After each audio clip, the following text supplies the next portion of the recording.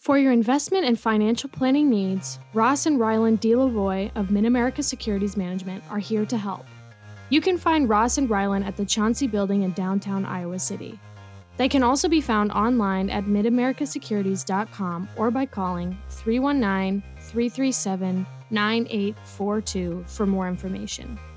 Securities and advisory services offered through Nations Financial Group, member FINRA/SIPC, a registered investment advisor.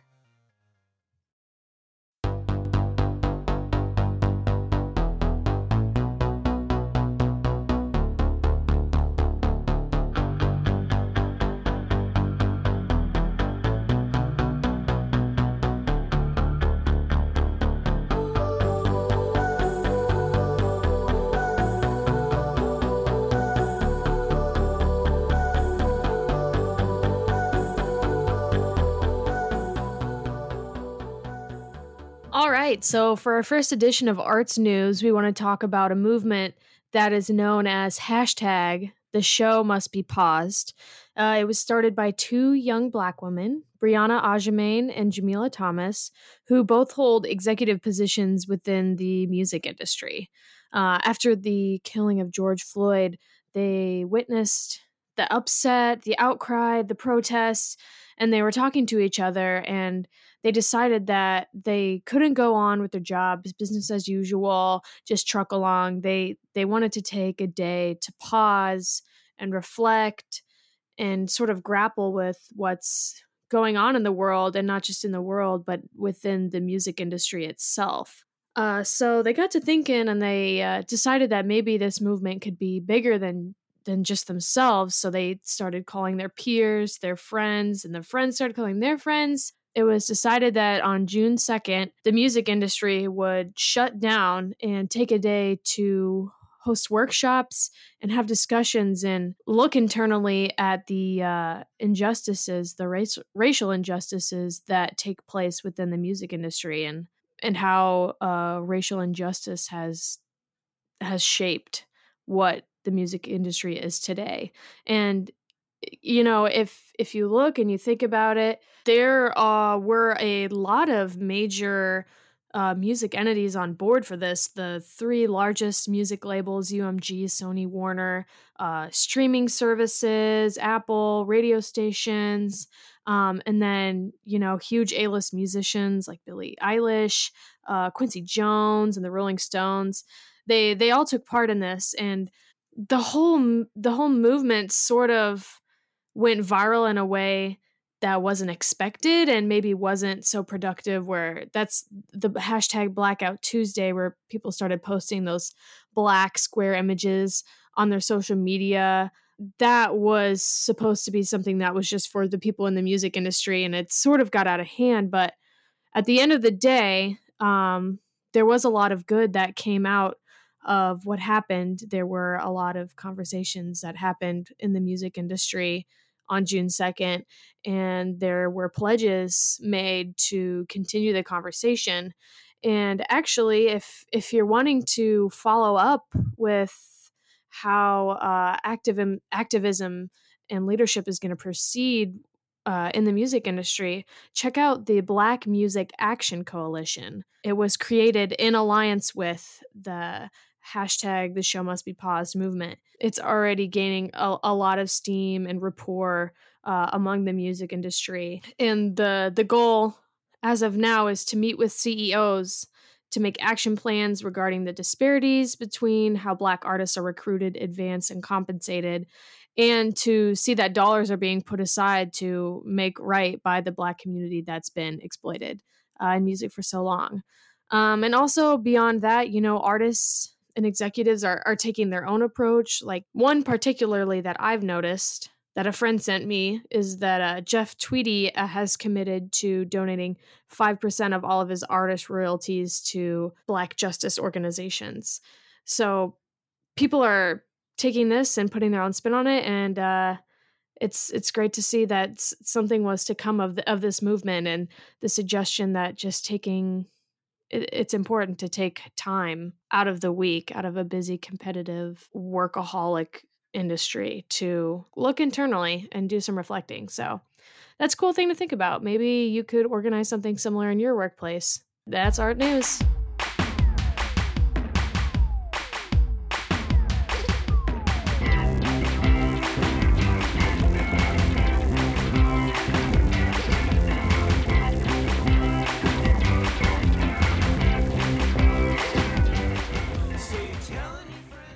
Okay, so we're joined today by Brian Johannesson. He's an Americana musician based in Iowa City, and he is the founder of Dead Coast Presents. Brian, thank you for joining us today. Thanks for having me, Ellie. So, firstly, could you tell us what Dead Coast Presents is and what you've been up to with that Yeah. project recently? Dead Coast Presents, I started when I moved back to Iowa City from Nashville in, I don't know, 2016, I think. I came back from Nashville where I really had an education and learned a lot about singer-songwriters and met a ton of amazing singer-songwriters who, if you get them in a room where it's quiet and people are paying attention, they will just like blow your mind. Mm. And that's a hard thing to do anywhere. And at the time, Iowa City had some spaces that would work for it, but nobody was really like focusing on a listening room type environment. Mm. And so I just thought, I'm going to start doing a thing where I bring songwriters through town that maybe people don't have never heard of, but I'm going to put them in a position where they're in a room, and whether it's like 4 or 50 people in there, they're going to be quiet and listen. And I think Mm. that's something that I love as a musician. That's something that I'm always looking for when I'm booking a tour. And it doesn't really matter how many people are in the room, as long as they're listening, like we can have a great time, and like the art can do what it's supposed to do. And so I just wanted to create that environment in this town. And so initially I got together with Katie at Trumpet Blossom, and I was like, I'm back. I wanted to do a monthly show, like the first Thursday of every month, just do a Dead Coast show that I played every single one, in an effort to like bring some people out for these musicians who nobody's ever heard of, and then I would book two songwriters on each one.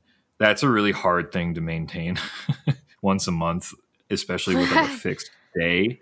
So like the tour had to line up so they came like the first Thursday of the month. Otherwise it like wouldn't work. So I kind of scrapped that idea after about, I think we did like 6 or 7 of those, and then just started booking shows that were listening room shows mostly at Trumpet Blossom. And whenever they would come through, and just calling them Dead Coast Presents shows. So that's kind of how it started. Obviously not doing a whole lot of that right now. Actually, the last thing I did in public was a Dead Coast Presents show at the Trumpet Blossom. We had Dave King and Julian Lage played there on March 13th. So you released your second full-length album earlier this year. Mm-hmm. What has that experience been like, given were you able to like tour at all, or how did that play out? It's been mixed. Yeah. The timing of it, so it was supposed to come out last spring, and then it was supposed to come out in the fall, and I just kept pushing it back because I wanted to do it right. You know, I think a lot of us sometimes are like, I recorded this thing, I just want to get it out, and then, you know, maybe rush the mastering process, and then just to make an arbitrary date that you set in your mind, you know, and all of that. So kept pushing it back, and I was actually really pleased. It came out January 31st, so it kind of felt like the perfect time because it's after the holidays and after people had recovered from the holidays and like are just starting to maybe start going out. And it's a very like winter sounding record, or winter spring sounding record to me. So it was kind of like the right time to just put it out. There wasn't a whole lot else going on. And the release shows went really, really well. We played at the Mill, RIP, and then in Chicago that release weekend. And then I did a few dates with Middle Western. I opened for Middle Western for a couple of dates the next weekend. and that was it. That's all I've played on it. And so I had a lot of good stuff booked for the spring and summer. Like I was really excited about it. I was playing some festivals and playing like this awesome show in New York, and like it felt like the wheels were rolling for the first time in a while. And then it just like right before it started just got cut off, which is a huge bummer. I mean, it like, if I'm going to be selfish about it, like this is like a horrible time for this to happen for me. Yeah. But at the same time, I'm like, I don't know. I've been trying to see it as time to do stuff that I never have time to do, So like I started my own like podcast webcast thing with my friend Ryan Anderson, who produced both of my solo records. And we just like talk to people in the music business every Sunday at 4:00 on Facebook Live, and put it up on YouTube afterwards, and just like talk about how crazy everything is for musicians right now, or for managers or agents or whatever. So it's been cool because we've talked about doing some sort of podcast or something that talks about the music business, but it was just like, we don't want to do just like a podcast that doesn't have direction or really a reason other than we want to talk about the music business. And now like that we have this pandemic that is ruining everything about the music business, it's like the perfect time to be like, how has your life been ruined? Oh, cool. There's a way to find a silver lining. Yeah, but I mean, like the focus we try to always get to, like, in what ways can we have this pandemic change our business for the better? So in what ways can we restructure everything on the other side of this? So it's not I think everybody knows that the music business has been like broken for decades, and it's getting worse in the sense of like it's getting harder to make money and make a living doing it. And so a lot of our discussions are around like, what's a positive thing that's going to come out of this? And so like a lot of people think that this might break up the big agencies or might break up Live Nation, and everything will get more localized and more independent and more, people who less of a machine is hopefully how this turns out, is kind of the big takeaway so far. I was just rambling. I don't even remember what your question was. Do you no, I liked where this is going. Do you think that's what's going to happen? Because I haven't been as up to date on my arts music business news, but I was sort of afraid it would be going in the opposite direction where, small venues are. It could.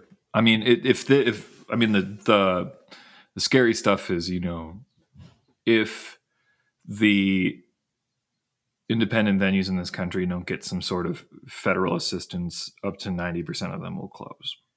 If this drags on for 6 months, which it will, we're not getting out of here in 3 months in any way. So yes, there will be a lot of closures, but I think it'll provide a lot of opportunity to build the venues or restructure the venues in a way that we want them to look. So that's one side of it. I don't think, did you see the Live Nation news this week? So Live Nation released their new, what's it called? Like their terms of contracts with artists in the pandemic world. And they are crazy. I mean, in my opinion, it's absolutely insane. It puts all of the risk on the artist. So if you are an artist and you cancel a show with Live Nation, you are theoretically, you're going to have to pay them double what your guarantee was. So if you got booked for $10,000 to play a show with Live Nation and you cancel, you owe them $20,000, which is insane. If Live Nation cancels the show, you only get paid 25% of your guarantee. Just some crazy stuff. And to me, that's like a flag, right? And that's saying, oh, Live Nation's not doing great. Like Yeah. they are trying to figure out a way that they can continue to do this. And I hope Hmm. that a combination of that and artists being like, I'm not signing on to this, I'm not going to agree to these terms, will result in maybe Live Nation splitting up into multiple companies, as Hmm. they continue to lay people off, as people continue to get laid off in this, that they're going to start forming their own boutique promotion companies and agencies and management companies Hmm. with a bit more um, personal touch. So rather than the corporate machine of Live Nation's going to buy your tour for $2 million and we're going to play 30 dates and we don't care if Kansas City doesn't do well because New York's going to do great. And it's like a big, Yeah. something where like every show matters, every artist matters, what they want Hmm. matters, just kind of shrinking it down. So that's what I'm hopeful for. But it could go the other way. Okay. It Yeah. could go that at the end of this, there's one promotion company and one agency, and we're all told what we're Yeah. supposed to like. Seems like they're But like two apocalyptic options. One is the monopoly is even more of a monopoly, or B, it mhm, all just gets so destroyed that we build it back up the way we yeah, want it to be built. that's yeah. Yeah. I mean, it is. It's not. Will it be destroyed? It's being destroyed right now, and Yeah. it's going to Yeah. have to be rebuilt in some way. So, how is it rebuilt? Is the question. Okay. And I hope it's local, regional, boutique. I hope it just gets super independent and we have just like a wealth of, because so much art is being created right now that doesn't have a space to be debuted or Yeah. put out in the public. So hopefully at the other end of this, there's just like a renaissance of quarantine art and a bunch of small companies to promote it. That's my dream for the Totally. future. Yeah. Totally. My partner and I were talking about it a little bit, and I'm hoping that just with um everyone so fiending being not being able to go to shows, not being able to see the artists they love, that when the time comes, people will be so excited and so ready for the community and shows to come back that it'll there'll be so much strength that I don't know, it'll be more Yeah, possible. I hope so. I mean, I hope that the attitude has changed. I don't know. Last Sunday, not yesterday, but I don't know when this is going to come out, but a couple weeks or last week, the New York Times Sunday magazine put in there a very flawed poll, but it was a poll that showed the top 5 most essential jobs and the top 5 least essential jobs.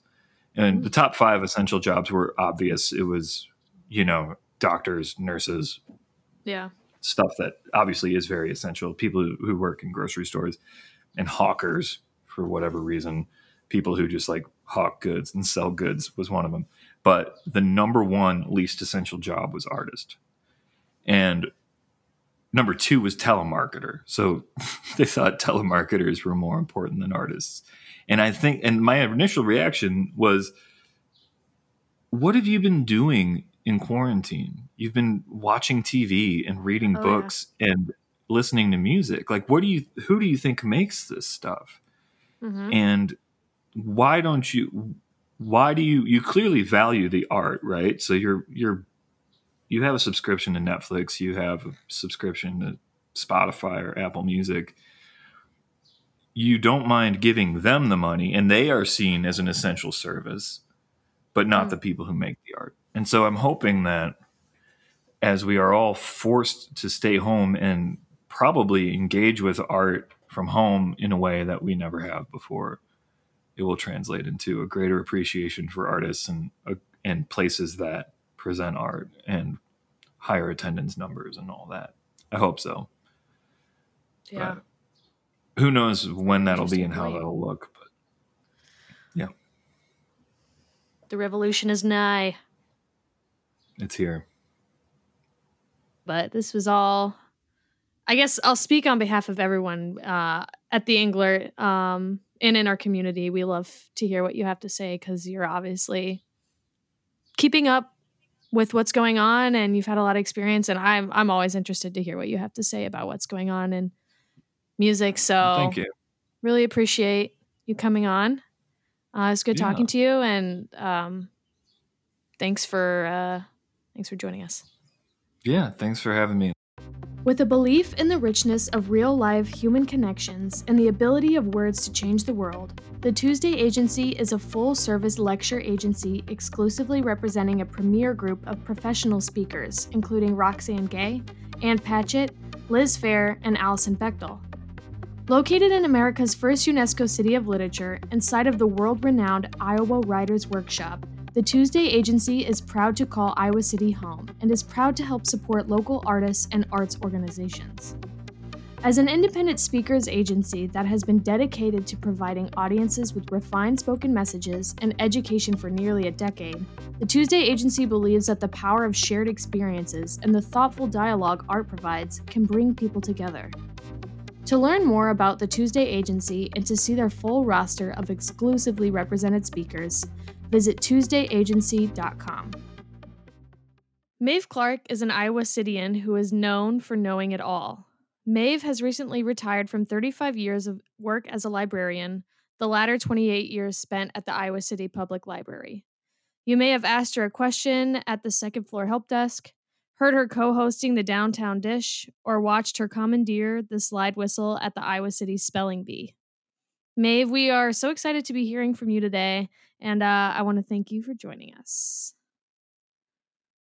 So thank you in return. I'm excited too. Okay, so I want to say, first of all, congratulations on your retirement. Thank you. It's huge. How has retired life been treating you? What have you been up to Well, since you've retired? when I first retired, I kind of overextended myself in volunteering.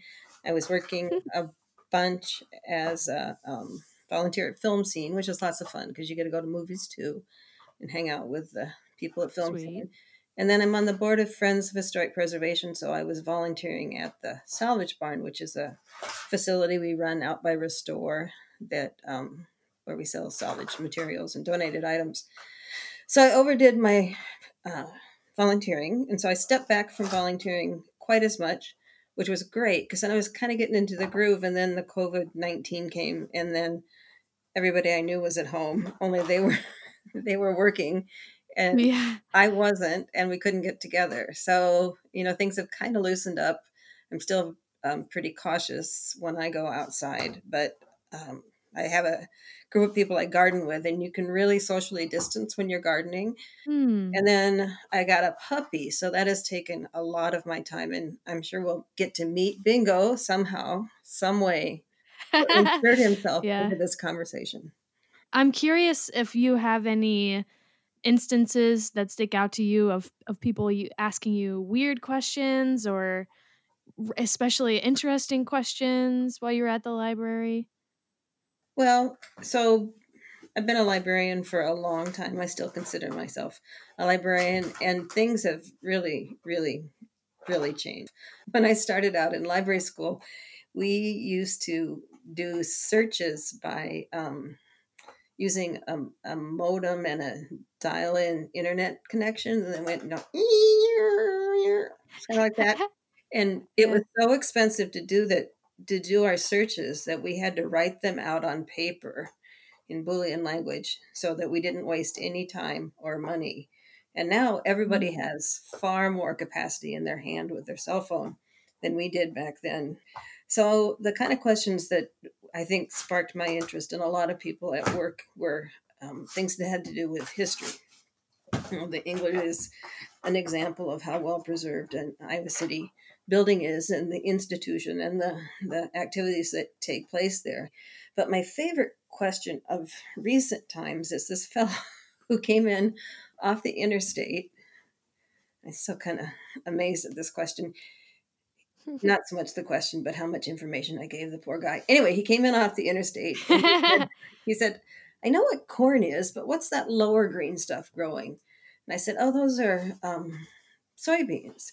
And he said, oh, and I said, yeah, it's a big crop in Iowa, soybeans and corn. And then we ended up talking about walking beans and detasseling corn and just a ton of stuff about farmland. He was from California. They were driving back from the East Coast. Anyway, it was just this great question where I got to spend 20 minutes talking about I never detasseled. That was far too much work for me. I was a lifeguard, but I had friends Yeah, who same. detasseled. And then there's that great Greg Brown song about walking the beans. So that was a really fun question and kind of thing that if somebody has the time and the inclination, they can learn a lot. And whether he, continues to use his information, I don't know. But it was fun for me.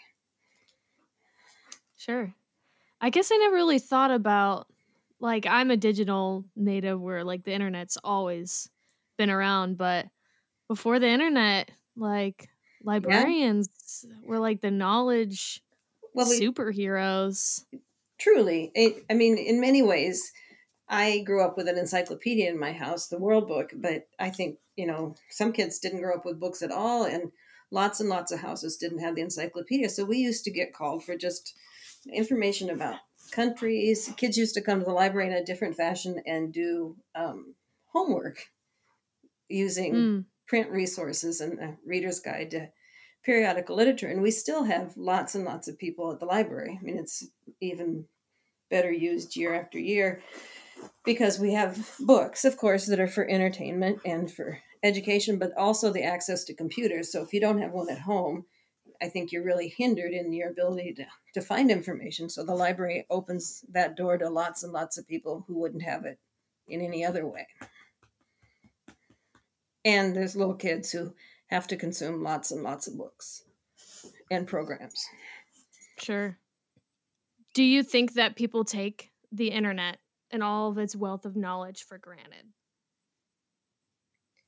I think particularly people who are, like you said, are digital natives because you've never experienced not having the internet. So it's just a part of your life. Older people like me, um, I don't think we take it so much for granted because it's just this amazing tool that we have now, and we certainly exploit it. But it's not something that we grew up with. So I think that's a difference between the generations. Sure. Yeah, I didn't grow up with a dictionary in the house. I know a lot of people, had Are you had one like lit serious? up, had a little spot. I didn't. I had like Google, I feel like for almost as long as I can remember. Yeah, but you read books in print still, Yeah. right? Yes, I did. I Good. did. And I was a frequenter of our local library. And actually now the thing in quarantine I miss and wish I had the most is the Iowa City Library. Oh, isn't that great? So fun to hear about your history and your career at the library. But now it's time to talk about the best show ever. And this is where Okay. you tell us the story of the best live event in Iowa City that you've ever witnessed. Music, literature reading, You know, lecture. it, that's such a tremendously hard question because Yeah. I grew up fewer than 30 miles from Iowa City. So as a little kid, we spent a lot of time coming to Iowa City for all sorts of things. One of my dearest memories of a child is going to the Iowa Mountaineers. Funny, Mountaineers in Iowa would put on Mhm. travelogues at McBride Hall, and so we'd go and watch people go to exotic places. And my interest in Easter Island was sparked by one of those things. So even as a little kid, I would come to Iowa City to see things and go to plays. And when my dad and my siblings would all go to football games, they would drop me off, and I would go to movies at the Englert and the Strand and the Mm. Iowa. So I didn't even go to the football games. I just went to the movies. But and as a high schooler, we were allowed to go to, as a school, one of the very first performances of the Music Man at Hansher. So the first time that Hansher had a show, we were in that early crowd, which was incredibly Wow. exciting. I mean, we had a movie theater in Tipton, but a huge stage like that and a professional performance of the Music Man was wild. And then as a undergraduate, I don't know if you've ever heard of the Duck's Breath Mystery Mm-mm. Theater, but it was a group of University of Iowa theater students, and they performed at Gabe's. And we used to go to Gabe's, and Gabe's Ooh. was yeah, Gabe's was a pretty nice Cool. place.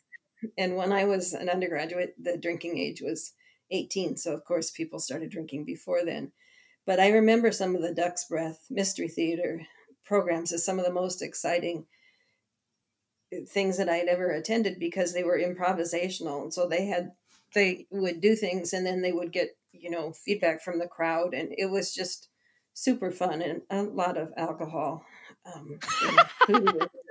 So, so that was a super exciting thing to see live skit and improv. What's it? In live skit and improvisational theater, and those guys were really, really talented, and they've gone off to do various things in Yeah. their lives since then. So that was really fun because the live element is something that the energy you get from attending a live performance. So, and then I would go to plays at EC. Maybe one of my favorite things to do in the summer is you could buy a summer series, and there'd be 3 plays, usually by the same playwright. And a couple of years ago, they stopped doing that, but that was always fun because EC maybe is a much more intimate space. And then there's Riverside Theater, which is giving up its building now, but that's even a more intimate space. And the interactions you have with the thespians at Riverside is even more direct because you're so much closer to them. And then when they got to build the Globe Theater outside the Shakespeare in the Park, that was fantastic as well. But I'm trying to think, what's the greatest thing I've ever seen? Hmm. I didn't. I didn't. I You've seen went to them all. some concert. Well, I've been here for a long, long time. And Yeah. the thing about the University of Iowa is like Cantor had tickets available for very low prices, and bars had bands, which I didn't really like to go to because there were too many people. But I did go to some pretty good concerts at Hampshire. I think I probably went to some at the Field House. And then there were just folk groups like at the Mill that were wonderful. A thing I discovered fairly recently was an attorney in town who's Welsh, who does a live performance of a Child's Christmas in Wales, where he reads from Dylan Thomas, and it's marvelous. I think it's that live um, interaction with the audience and the performer or the performers.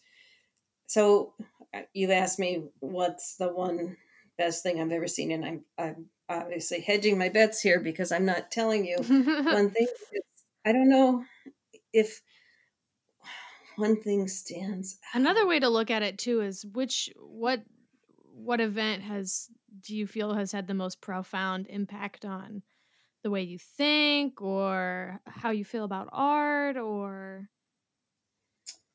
Gosh, oh, how I being able to go to the University of Iowa Museum of Art was a pretty phenomenal experience, and then fairly recently, before the big flood, they opened it up on Friday nights, and there was a little cafe in there, and you could go and um, just absorb the art museum one on one. And at times there were probably only 4 or 5 other people there, and it was a great experience. I do have an Englert story. So I did go to the last time a movie showed at the Englert, and it was Finding John Malkovich. And the Englert was 2 different theaters at that time. They just created a wall down the middle of it. And I can't remember, was it Mhm. Young Frankenstein on the other side? But you could hear it was not a well made, muffled wall. But that was exciting and sad to go to the last Englert movie at that time. Wow. So you've really like got the full spectrum. You saw the first show at Hampshire, the last movie at the Englert, Not my you were in local friend. McBride. And there are so many things I didn't do because I'm not a big fan of large crowds. So the music venues were never the most exciting things for me to go to. And there are many people who, if you ask the same question you asked of me, they would give you many concerts, probably one fantastic concert that they went to. And I think that's Hmm. great. I mean, there's so much for so many different kinds of people and different likes and different levels of enjoyment. Yeah, that's incredible. Well, I think the fact that it was difficult to choose one thing sort of said everything, you know. Yeah, I think so Um, too. there's been a lot of opportunity here. That's so interesting to hear all of the Yeah, things you were able shoot. to I wish see I'd in what gone for people say is small town. it. Well, Iowa City really is a small town. Wow. Well, it's so fun to hear about everything you've seen. This has been such a great interview. Well, we could probably talk for hours. Yes. But I'd like Time rushes to wrap on. it up and say thank you so much for joining us. Oh, you're very It's welcome. been really interesting hearing from you and all the history you've had with this city. So I Oh, appreciate you for and that. there's so many other people who've got, great takes on Iowa City. And we're very fortunate Yeah, to live here. So thank you for inviting agreed. me and for doing this. Yeah, of course. Cutting loose, but all the things that you do are gonna have to change. Drinking wine all the time is a vice that you can't replace. The rules of summer are in effect. There's no way to break them and nobody gives them much respect. This week's song of the week is One More Night, a new release by Iowa City electronic artist and producer Purchase. And that's with a $sign as the S, Purchase. To support, check out Purchase on Bandcamp or SoundCloud.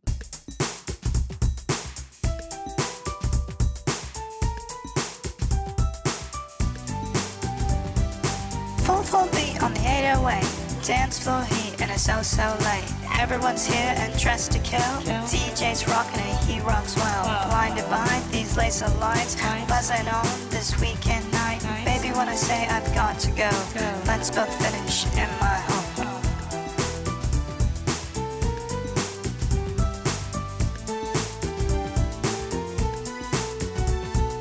One more night to dance with you. One more night to act a fool. One more morning waking up to you on a beautiful Sunday afternoon. One more morning to dance with you. One more morning to act a fool. One more night to kiss you, squeeze you, love you, fight and take shots with you.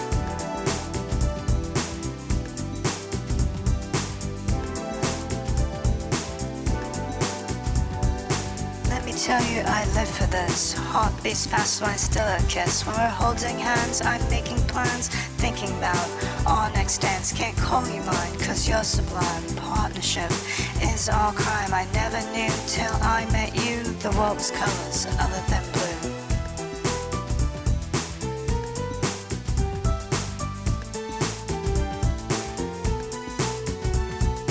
One more night to dance with you. One more night to act a fool. One more morning waking up to you on a beautiful Sunday afternoon. One more morning to dance with you. One more morning to act a fool. One more night to kiss you, squeeze you, love you, fight and take shots with you.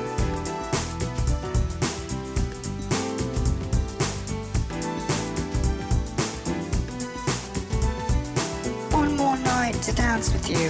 One more night to act a fool. One more morning waking up to you on a beautiful Sunday afternoon. One more morning to dance with you. One more morning to act a fool. One more night to kiss you, squeeze you, love you, fight and take shots with you. One more night to dance with you. One more night to act a fool. One more morning waking up to you on a beautiful Sunday afternoon. One more morning to dance with you. One more morning to act a fool. One more night to kiss you, squeeze you, love you, fight and take shots with you.